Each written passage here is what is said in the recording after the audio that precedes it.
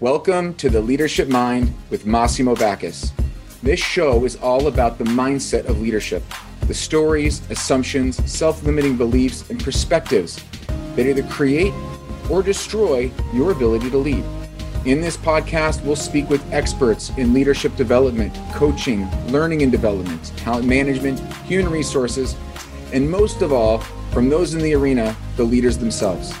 By trade and training, I'm an executive and team coach and leadership development facilitator with a relentless curiosity and passion for helping people, teams, and organizations thrive in pursuit of their vision and purpose. The pursuit of purpose is a combination of doing your actions and behaviors and being how you accept and allow. The mind is where the connection between our being and doing and our intent and actions occurs. The goal is to bring you new perspectives, insights, and practices to help you lead authentically, navigate your career intentionally, and grow high-performing teams successfully. My hope is that in these episodes, you will witness humility, where we celebrate our failures as much as our successes, curiosity, where we share wisdom and insights openly, and community, where we all share in our growth together. Let's explore the leadership mind.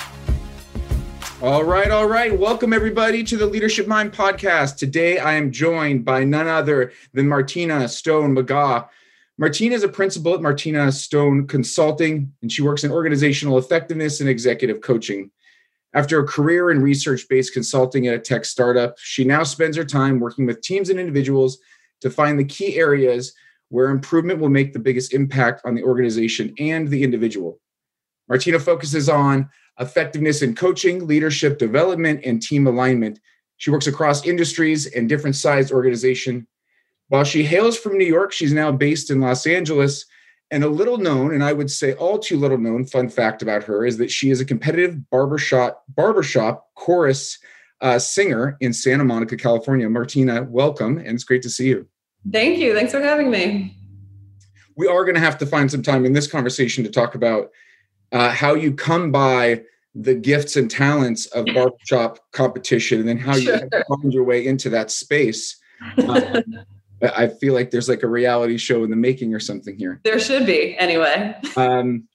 As we get started, I would love to hear what's your superhero origin story? If we think about, Campbell's work and the hero's journey, like how did you come to be the awesome human that you are today? Yeah, what a great question. So I have had maybe not terribly unique, but a different journey into the coaching and leadership development space compared to some others. So I had a first career as an international event planner. I did events on the Tower Bridge of London and Great Wall of China, and I absolutely loved it. And when I started feeling a couple years into that, like maybe I was starting to outgrow that, I really dug deeply. I also took a couple assessments to figure out what was it about that work that I loved so much. And through my whole career on every team I'd been on, I was always looking at how can we make this team meeting a little bit better? This is inefficient. How can we dial this up so that we're not wasting our time in this? I had been doing that asked or not asked through all of my career. And through that reflection, I really learned that I loved working with people, working with teams, solving problems, creating experiences for people. So I did a pretty big shift. I at one point thought I'd be an event planner my whole life and transitioned into kind of a bigger, broader world that was business and HR. This is really where I honed these skills in. There's a whole world of effectiveness out there where people specialize in that, which is what I do now. So working with teams, working in individuals, doing what I did every step along the way. I now coach individuals, coach teams, create leadership development experiences, which takes all of that experience, but kind of puts me in these are my natural tendencies. This is what I always wanted to do. And it turns out I can make a career out of that. It's awesome, isn't it? Yeah. That your natural tendencies, that your zone of genius is applicable. There's a career, you can make a living doing it, and you can make a difference and an impact. I find, and I'm curious if you feel the same way, that people in this line of work, specifically around leadership development and coaching, can't help but do this work. Like you said, you were doing it anyways. Early in my, adulthood, I worked in commercial real estate. And as I would be showing my clients business parks or, shopping centers, I'd be asking them about their business and about their team leadership. And I didn't realize at that time what I was doing, but it's so innate. We can't help but not do what we do. Absolutely. I think when we look at what have we always done, I was the friend that gave advice. I was the friend who everyone told their secrets to. If we really think about what we're doing day in and day out, I often say to coaching clients, if they're thinking through a career choice or thinking through a passion, there's door one. It's what I've done for 10 or 20 years. And so I'm just going to keep going. There's some sort of side hustle that people are thinking about. Maybe it's a career, maybe not. And I ask, is there a door three? Is there something else you maybe haven't considered as a career? It hasn't really bubbled up to the top, but is there something else you would just love to be doing? And that's what I found that has really kind of propelled me into the career that I love to do. I see myself doing forever now. So how do you go from being on the Tower Bridge, the Wall of China, and making this leap that obviously in hindsight, it seems so logical, but I would imagine when you think back for the position as an event planner around the world, this kind of seems like a big step. It's a big shift. Yeah, it was. It took a huge leap of faith, to be honest. And it took some confidence, some natural and some I worked on, to really say, I know what has made me successful in this first career, and I'm going to trust that is going to take me, with a whole lot of work and a whole lot of networking and so on, that I can transfer that into talent and success in another field. And I brought up the assessment, not because assessments are the end all. A personality assessment, for example, doesn't tell you exactly what's going to happen in your life. But really, when you lean on your strengths more than your weaknesses, and you really say, this is what I bring to the table, and it can be as an event planner, or it can be as a coach, or it can be as a leadership development designer, when you really start to trust that, it was a leap of faith, and it was a little bit of digging into confidence to say, I think I'm going to be able to do this. That said, it took a whole lot of luck and a whole lot of meeting the right people and a whole lot of work to make that happen. But it started with a leap of saying, I'm not interested in doing this for the rest of my life, and I'm going to try something else, and we're going to see where that takes me. I appreciate that you call out the luck that may have played in your success in your career thus far. But let's not overshadow the fact that, luck is where preparation meets opportunity. Yeah. And it took a leap of faith and conviction in yourself and your dreams and a knowing of your capabilities and a desire to continue to learn and grow and evolve, which is scary, especially when we establish our adulthood and, our brand and our title and all these things. And then to shift all of that is really scary. And that's what this podcast is all about, Martina. When we think about the leadership mind, so much of our limitations, I believe all of our limitations, are structured in our mind. There is only so much we can do as human beings. I'm never going to play in the NBA. And it's not just because of my height. I'm also, not as coordinated as I would need to be. But regardless, much of what limits us is the stories that we hold on to and those limiting beliefs. Yep. I'm curious, in the context of recognizing the value of a reframe for your own career. What are some themes or some overused buzzwords within the space of HR and leadership development that you could use a reframe or maybe a retirement altogether? Yeah, I think maybe reframe is for the word I'm going to bring. And so in thinking about this question, what came to my mind over and over again was ROI. ROI is a tricky one for me in the people space. It is a worthy cause in business and in life to think about, what effort am I putting out and what am I getting in return, and is it worth it? That is a great concept that works in lots and lots of ways. When you move it into thinking about ROI on people and on investment in people, I think it gets a little bit dicey. And I have been hearing in the coaching world, in the development world, a lot of talk about we need to start making the business case and creating really specific quantifiable ROI for a coaching engagement or for a leadership development program. The conversation is a worthy one. If we don't know why we're doing something and we don't know what's going to be different on the other end, that's reason for pause. But to say we're going to coach someone for X number of hours or have a team work together on team development and alignment for so many hours or meetings, and to be able to quantify what that looks like, I think is a bit of a fallacy. Because people who are empowered and who are engaged and are willing to work a little bit harder, do we hope that shows up in productivity? Yes, it should. Do we hope our employee engagement scores are a little bit higher next go around? Sure. But it's a long game. And I think when we dig too deeply or are too strict on ROI needing to be that we're not even going to give it a shot unless we have this quantifiable result, that's just not quite how people work in my view. And my view is let's try some stuff, whether we can see the ROI clearly or not, because I think it's a better choice to try than to not. I could not agree more. And it probably till the end of time will continue to be dicey unless we can really get down to a place where we can, scientifically quantify it. What I say that it's akin to, if you think about transformation within an organization, principally that's why people go through coaching is transformation or leadership development. It's transformation. An organization goes through transformation to go to the cloud. They say, we're going to adopt AWS and we're going to move to the cloud. And it's going to be this big initiative and everybody get on board. We're not going back. This is going to be a new way of doing business. And everyone aligns around that. And they realize that tomorrow will be different than today. And we're committed to doing that. And yet sometimes, more often than not, when people think about leadership development or coaching, it's not about we're not going back. It's like we're just checking a box or we're trying to change something and we'll see if it works.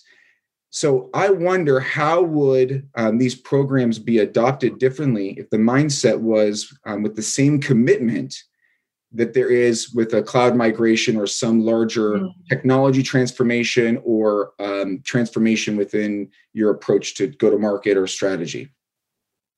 Yeah, I totally agree. It's a choice at a certain point, just like going to the cloud is a choice to say, our business is not turning back and we're fully committed to this being the future. The same is true of developing and engaging with your employees and really developing your leaders so that they know how to engage the organization and they know how to align the organization. We so often make that optional. We so often say, sure, we'll do it, but we'll do it in a year. Or yeah, we'll start that program, but later. Or let's do it, but let's do it in half the time. Whereas I have a really strong conviction that investing in your people is basically the only way to get work done. The work of your company is getting done by your people. The transformation that you so hope for is by a change in what your employees believe and what their behaviors are. So when I think about especially transformation, such a buzzword, every organization is going through a transformation, which may be true.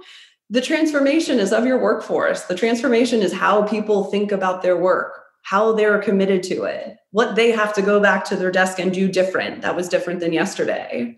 So to make that piece optional just seems like a bit of a misstep when we are, like you say, so on board and so easily committing to technological changes and digitization changes. And sometimes the people get left behind in that. I imagine what you just shared is what you would share with the client when they start talking about ROI and help them see beyond that. And yet you and I both know that there are some people that are just wired differently. I mean, I think about, we're all born with a certain pattern recognition system in us. You and I happen to have people-oriented pattern recognitions. There's other people that see other patterns.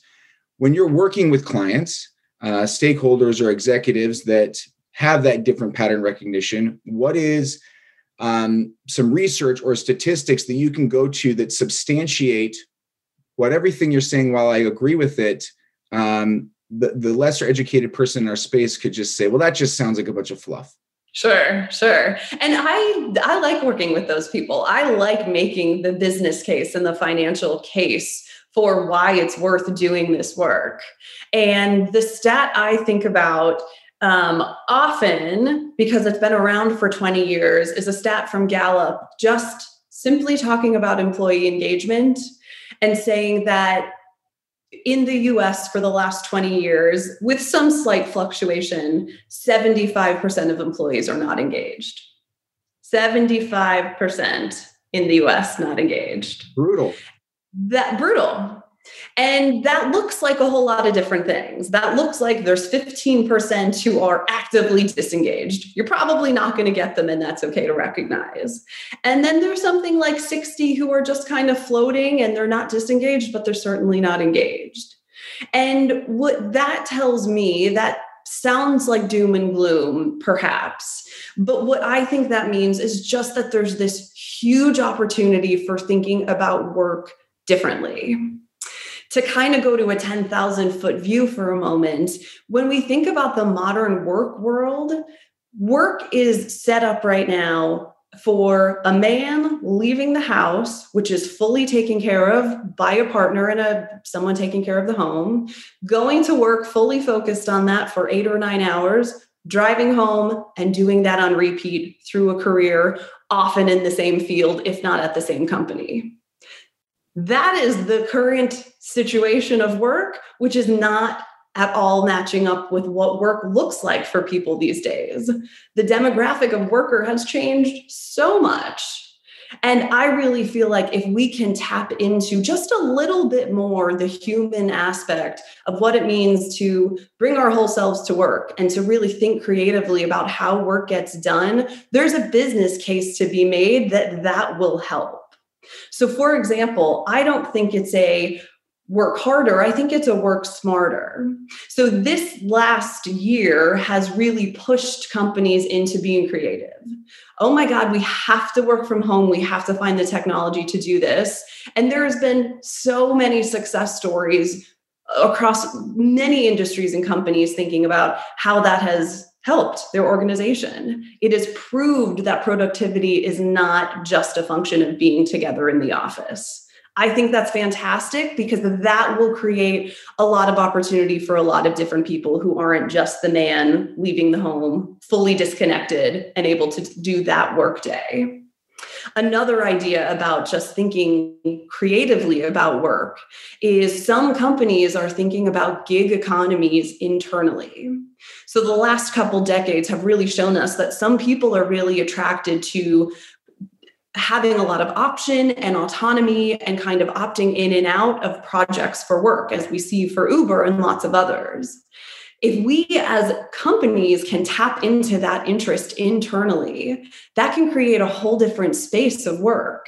If employees can opt into projects, and the huge benefit for the company is use talent of their employees that's above and beyond what's in their job description. So you mentioned me being in a barbershop chorus. I have some musical inclination. Has any job ever asked me or asked to utilize that in any capacity? No.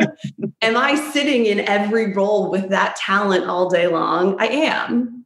How useful that is debatable. But you think about people who are graphic designers on the side, who build their own websites, who do crowdsourcing, who are musical, who are all these other things.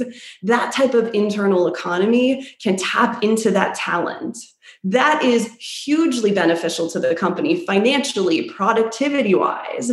And when we think about, you hear the word pivot 300 times a day, because it's happening. Companies do have to pivot so often these days. If your workforce is used to doing that, if they're used to taking on things outside their role and they're used to changing what they're focusing on, you very well may have an organization way more prepared to pivot than in this very traditional situation.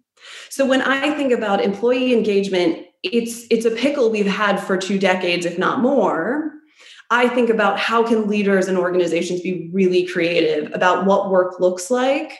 And maybe that's a way to move the needle on that. There's so much in there, Martina. I mean, and a couple things that really stand out to me. there are inherent gifts in people that aren't being deployed, developed, or maybe even just appreciated in organizations. Yeah. And your musical gifts are an example of that. And maybe there aren't places for it, but maybe there are, and people need to, think outside of the box and what that could look like as a way to draw people together and bring your whole self to work. I want to play devil's advocate here for a moment. I recently had a conversation with someone who is coming from the paradigm that work is a place that you go to work. Mm-hmm. And that work is a place where you get the job done and you compete and you win and you work hard. And their mindset was, I don't necessarily see where there is room or need for a focus on psychological safety if we're all just focused on getting the work done. Mm-hmm.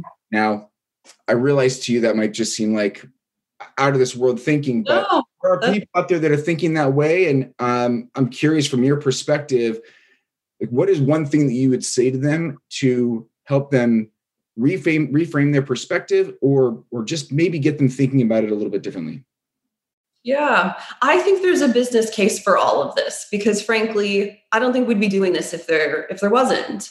Psychological safety is such an important one. This year, in the last year, really showed us that, wow, when things are going on at home, particularly life and death matters, we don't leave that at home. It's just not psychologically possible to say, I'm forgetting about a sick child at home. This year just ripped the Band-Aid that, okay, we bring our whole brain to work, fortunately, and that comes with some other stuff. That's just baseline. That would be a little bit hard to argue after this last year. Even outside of that, though, the purpose of psychological safety, does it make people feel good? Does it make people feel more comfortable and more engaged? Yes. The business case for it is if you have a place of psychological safety where hierarchy isn't king necessarily, where people feel they can share conflicting opinions because research shows that gets to better ideas. A little bit of tension on a team is actually ideal compared to full agreement all the time. Research shows you're going to get your better ideas, but even more so than great ideas or new breakthroughs, you're going to hear about problems. You're going to hear about this isn't going well out there, and might we be able to catch that weeks, days, months before we could if you're not comfortable. That's the business case. You're going to hear what's going on. You're going to catch problems. The fact that it makes people feel good and warm and fuzzy, that's just a bonus. They just happen to be connected, but the business case is you're going to learn about what's going on in your organization. You're going to catch problems earlier. You're going to hear more creative ideas, and you're going to get to better solutions by people being able to disagree. There's a business case for it. That's what I'd say. 100%.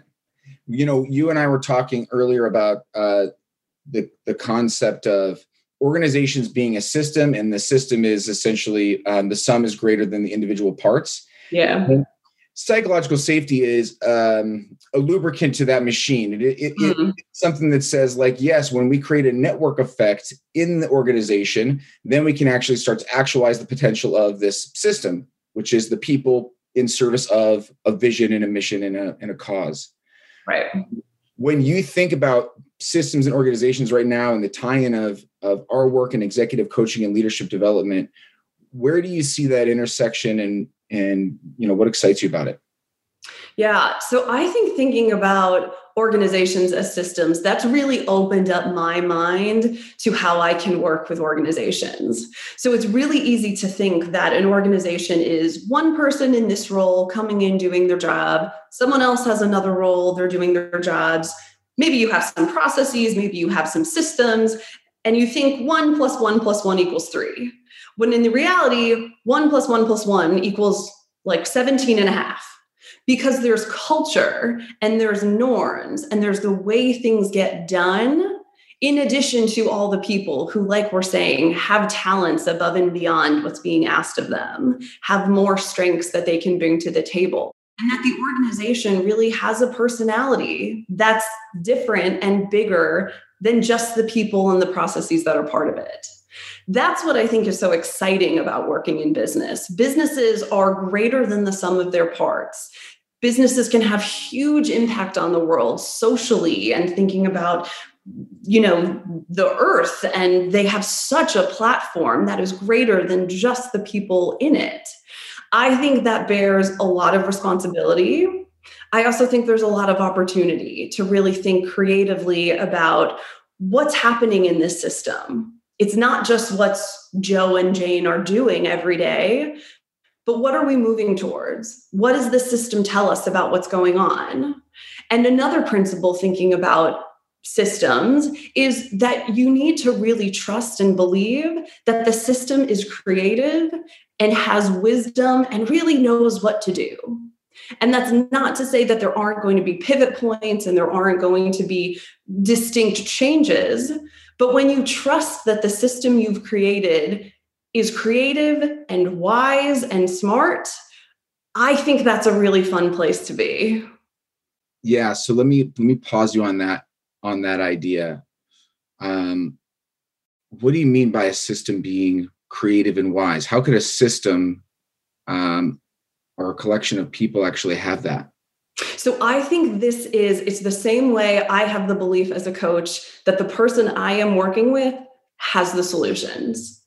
It is not my job as a coach to do the work of the person being coached. It is my job to ask really good questions, to maybe have people start to think a little bit differently. But the work of coaching as an executive coach is just to ask the questions and facilitate. The knowledge, the wisdom, the solutions, and the ideas the individual already has, and we just need to bubble them up to the surface. Yep. If you take that to a much bigger scale of an organization, the organization knows the challenges, and more than likely, the people on the front lines, the people sitting in team meetings, if asked, probably have some really good ideas. When a team isn't functioning well together, I come in and do team alignment. I don't know what the solutions are for them. I ask them what the solutions are for their team. Same when you're thinking about solving business problems. Go to the source. Ask the people doing the work. Ask the leaders who lead that team. What's going on here? What do you think could work? That's been a shift for me. In the same way for coaching, I don't need to have the solutions. I need to trust that the individual has the solutions because they always do. Same with an organization. I think when we make something bigger, we tend to think we need to be more directive. We tend to think we need the leaders to tell everyone what to do every day. There are moments for that, for sure. But there are way more opportunity to tap into the people you have, to tap into the knowledge, and to trust that you will get to creative solutions by using your system. How do you coach someone when you're working with a client and they're struggling with that connection of them being able to be a leader within the system and leading, but also trusting that the system and the people in it have a knowing and a knowledge beyond belief of their responsibility is? Yeah, I think that's just where we experiment and we say, okay, you've been doing it this way. You've been pretty directive for 10 years, and that's worked in a lot of ways. It's a balance like anything else. It's not saying you're now hands off, you're asleep at the wheel. It's just saying, let's shift 20% this way. Why don't you, in your next team meeting, in your next all hands, and whatever it is, really start by asking questions and really be curious and listen. And let's see what that gets you. It might not work the first time. It might not work the second time, but maybe it does the third time. Maybe you hear the great idea that no one else had come up with by asking questions.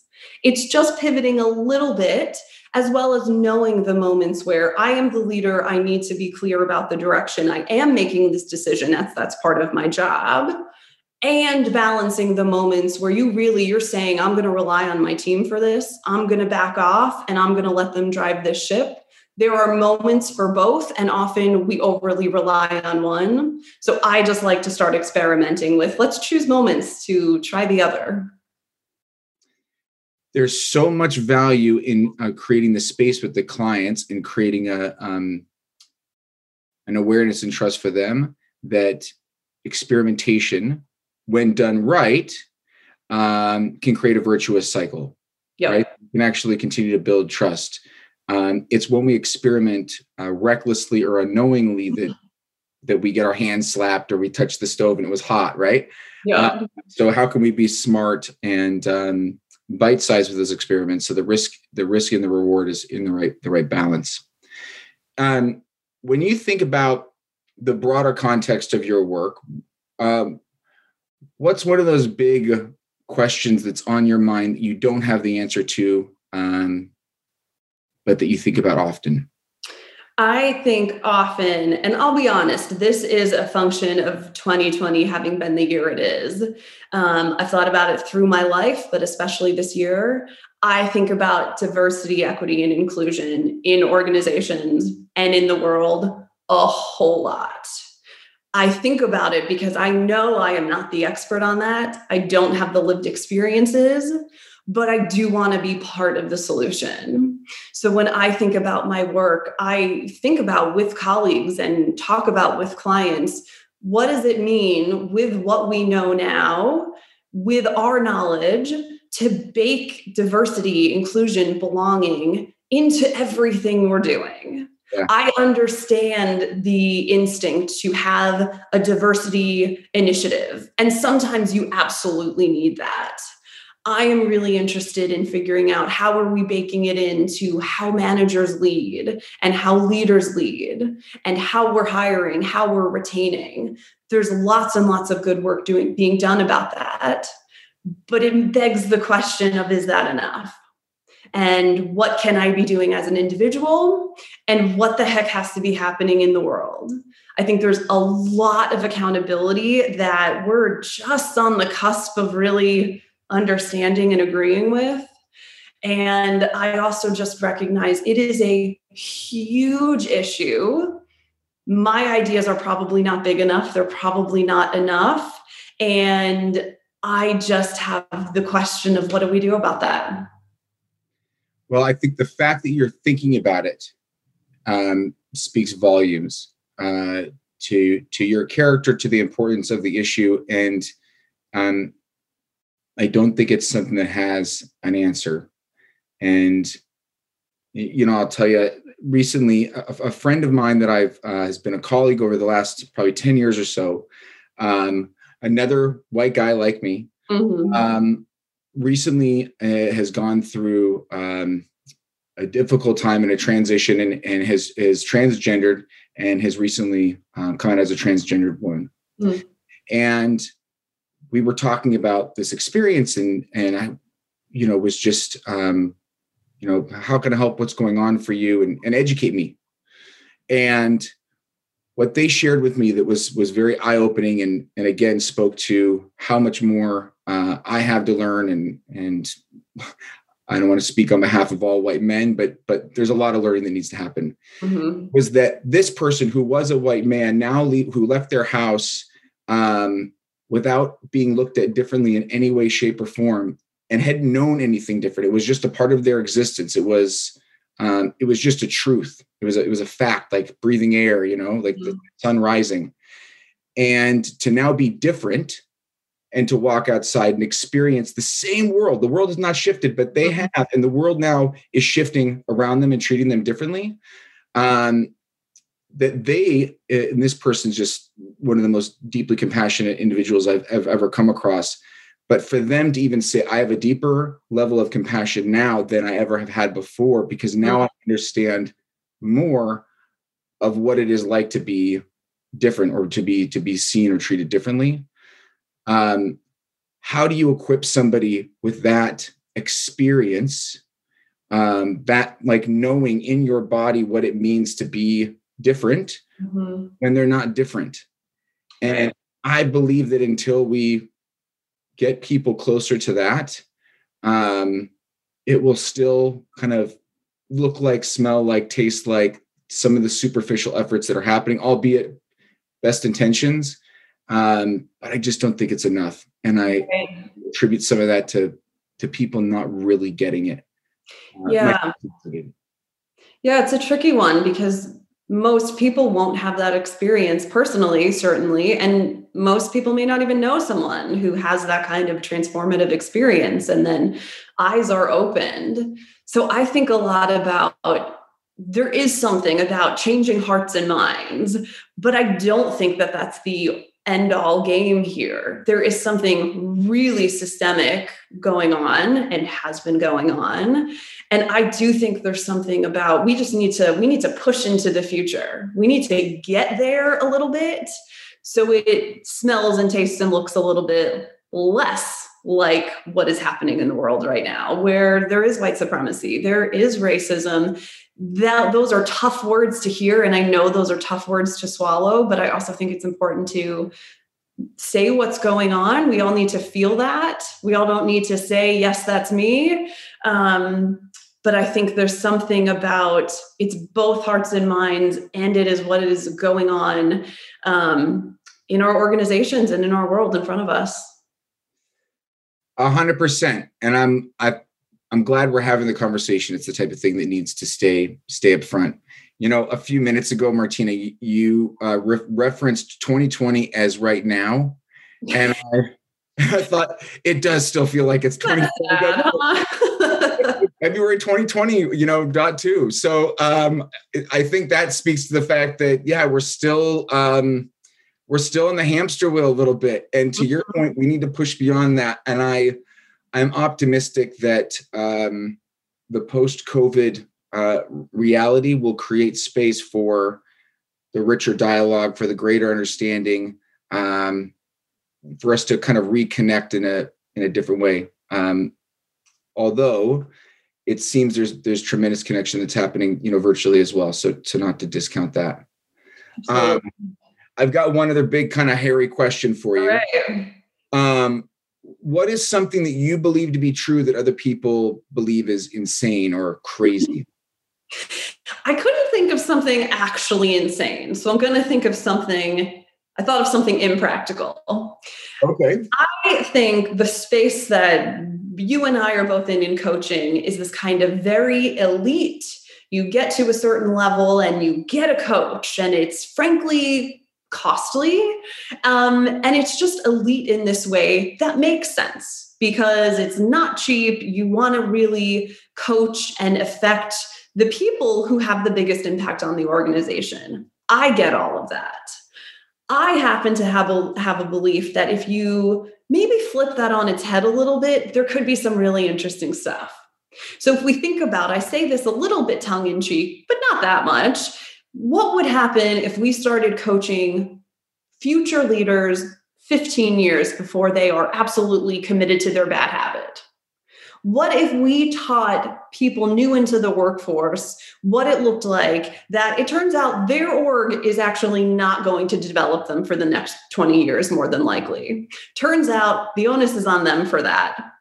What if we taught them how to do that? What if we taught people how to go get feedback on their own more than once a year in a performance review? What if we had people really write down goals, not because it mattered to their organization, although isn't that wonderful when those overlap, but you write them down because they're impactful when they matter to you and you see what the outcome's going to be.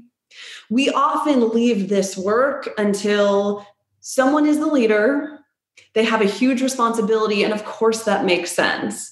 I happen to be very interested in getting that experience into younger people earlier in career, kind of just democratizing that because we'd all be better. We could all play to our strengths more. We could all give more. We could all end up in our natural talents when given the skills to be empowered, to grow, and to be our best. There are a lot of organizations that are popping up that are trying to get at that, Better Up and Torch, and these organizations that are democratizing and making coaching more accessible. And I couldn't agree more. There is this tension that everyone, I think everyone should have a coach and everyone should have a therapist. It should just be, that in healthcare.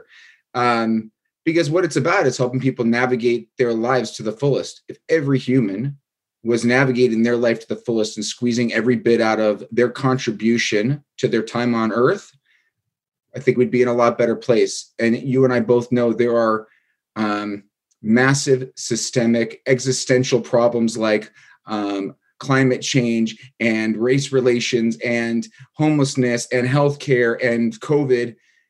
We could certainly use an all hands on deck.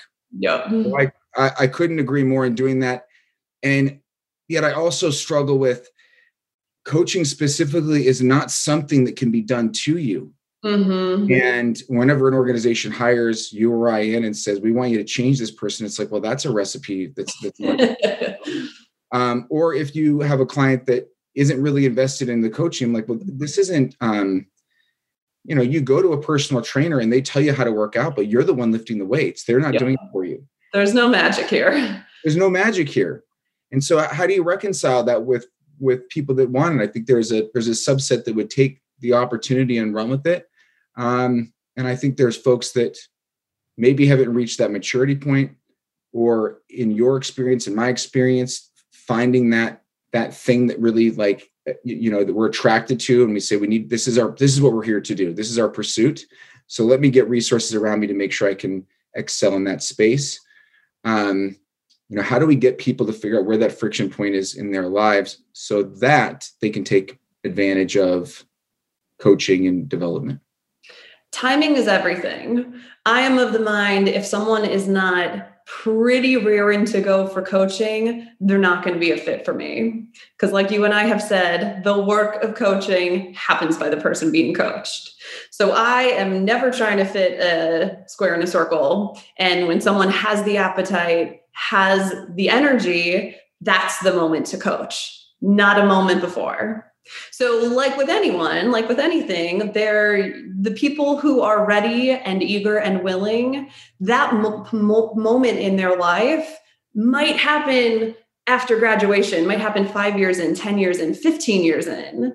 And to really be able to strike when the iron's hot for them, that's what's, I think, really interesting. Not that this is going to work for everyone, and not that every person is going to be ready at the same time, but kind of having that flexibility of, it's not just when you become the CEO. You maybe have had many inflection points before that, and really being able to strike on those moments. That's what's interesting. Do I have the financial solution for that? Do I know how to get coaches out into the world at that level? I don't, but I personally do coaching from the top leadership all the way down into an organization. I'm also coaching students at a college right now, which has been so rewarding. So on my teeny micro level, I'm trying to do it. Do I have the universal solution? Not yet. You're making the right steps. You're moving in the right direction. I think so much of it's about awareness, and people need to know that it is accessible, because it is. There are opportunities out there for people to get coaching should they want it. It's not as it was even 15 years ago when it just wasn't possible. Technology has certainly helped close the gap on that as well. Absolutely. I want to pivot, to use that five word that we use all to ask you some kind of rewind questions. Like, let's tease out, what is the wisdom that is within you, Martina, that you could share with the world? I normally ask this question, if you could have dinner with anyone alive or dead, who would it be? But since you are a barbershop singer, who would you want to sing with, alive or dead, and why? Oh my God, what a question. Celine Dion, Aretha Franklin, Mariah Carey. Those are the three. So that's four. There would be four of you. Is that the right number? The that actually is a perfect barbershop quartet makeup. Okay. So that dream works perfectly. And what is like one quality that each of them would bring to the music? Well, Aretha has the style and the soulfulness.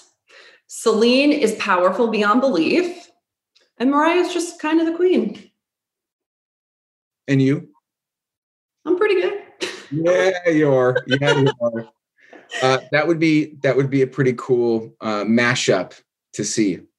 What's a mantra or a motto that you live by, or a quote that you live by that guides you? I think, I'm curious your opinion on this. Fake it till you make it is pretty powerful. You've heard through my career, I have made some leaps. I have taken some jumps.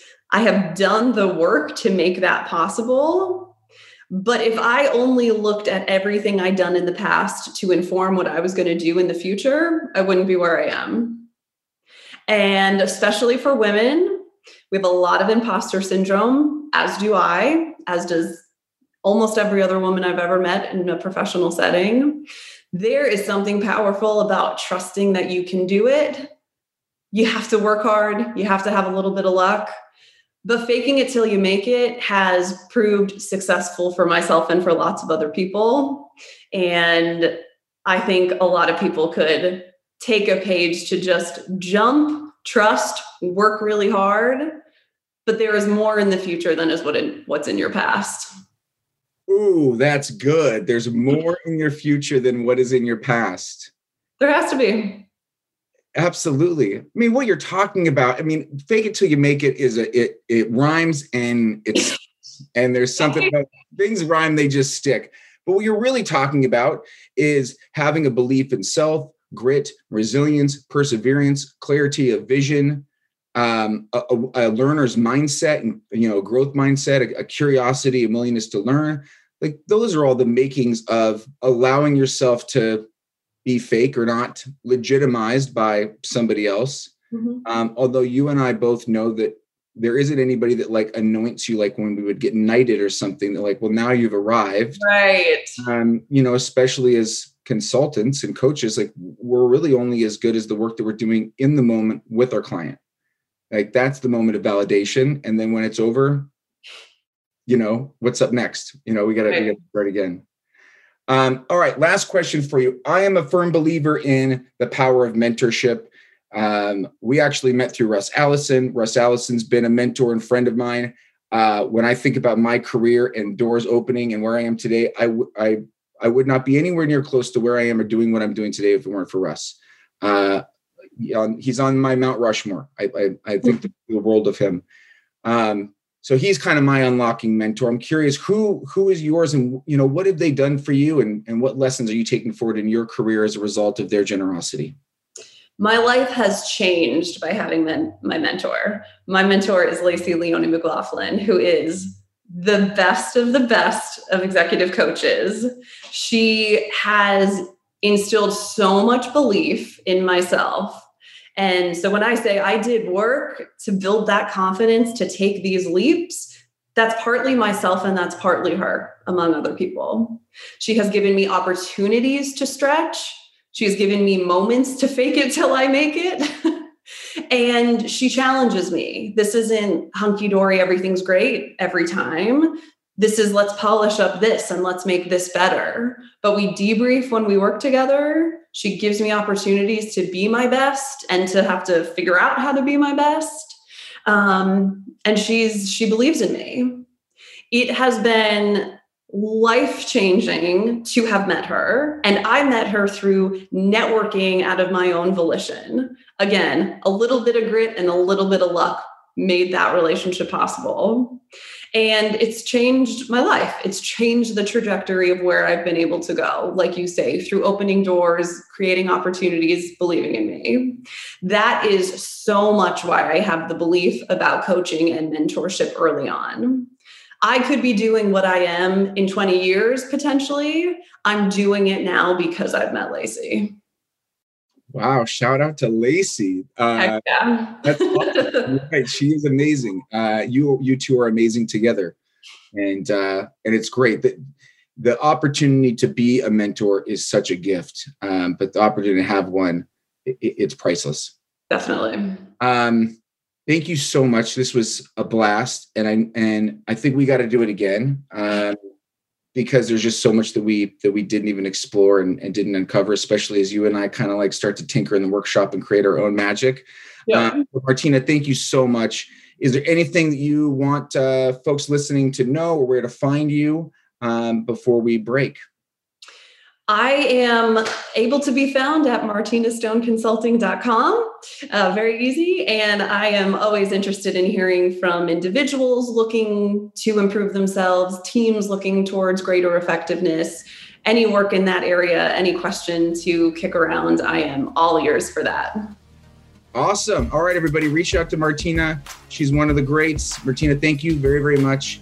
And I look forward to connecting again soon. Me too. Thank you so much. Thank you for listening to an episode of The Leadership Mind. New episodes will be coming out every few weeks, so please stay tuned. And in the meantime, think about what stories are you telling yourself? What realities are you crafting in your mind that may not be true and may be limiting your ability to connect, lead, and grow? Thanks for listening, and have a great day.